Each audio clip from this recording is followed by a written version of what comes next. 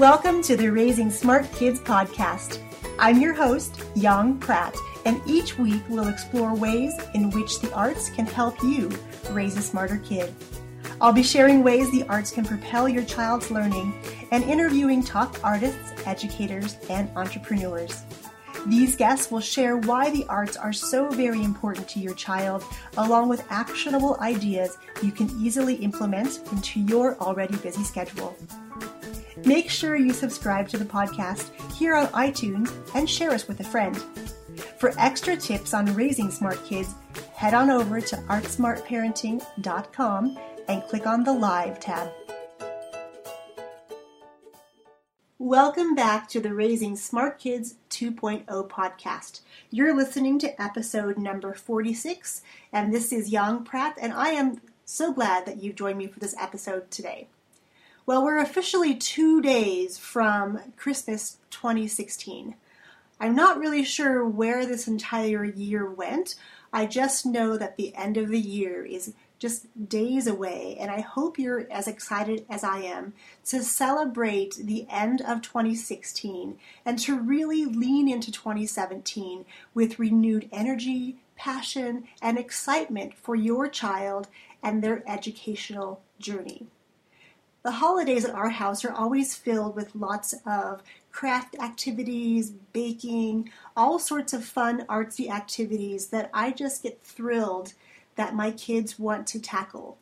Now, when they were little, of course, I used to have to help them a lot to do the baking and to create gifts for their friends because they didn't have their own budget to buy a bunch of gifts, so they were really required to get creative, pull out those art supplies, and make something for their friends that came from their hearts. Now, my hope is that your Christmases and your holidays are filled with some of the same activities. Christmas really brings out so much joy in all of us, I think, that being able to then express our feelings of gratitude and really acknowledging somebody for being part of our lives through the year, getting something handmade or hand-baked, handcrafted is such a joy to receive. My kids now are 10 and 13, and they often ask me about what I want. You know, their idea now is that they need to be able to purchase something for me, something for their dad, something for the family. But I always come back to this notion of let's get creative, let's use the arts, and let's use the skills we've been working on to give somebody a tremendous Christmas gift without having to really talk about the money side of things.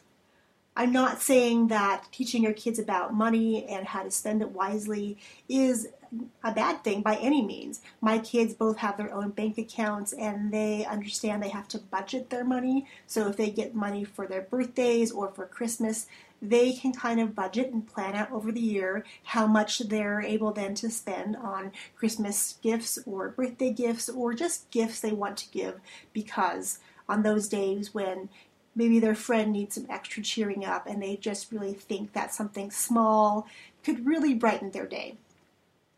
Those things are absolutely important, but really still to this day, even as they get older, there's nothing that I love more than something they've made for me.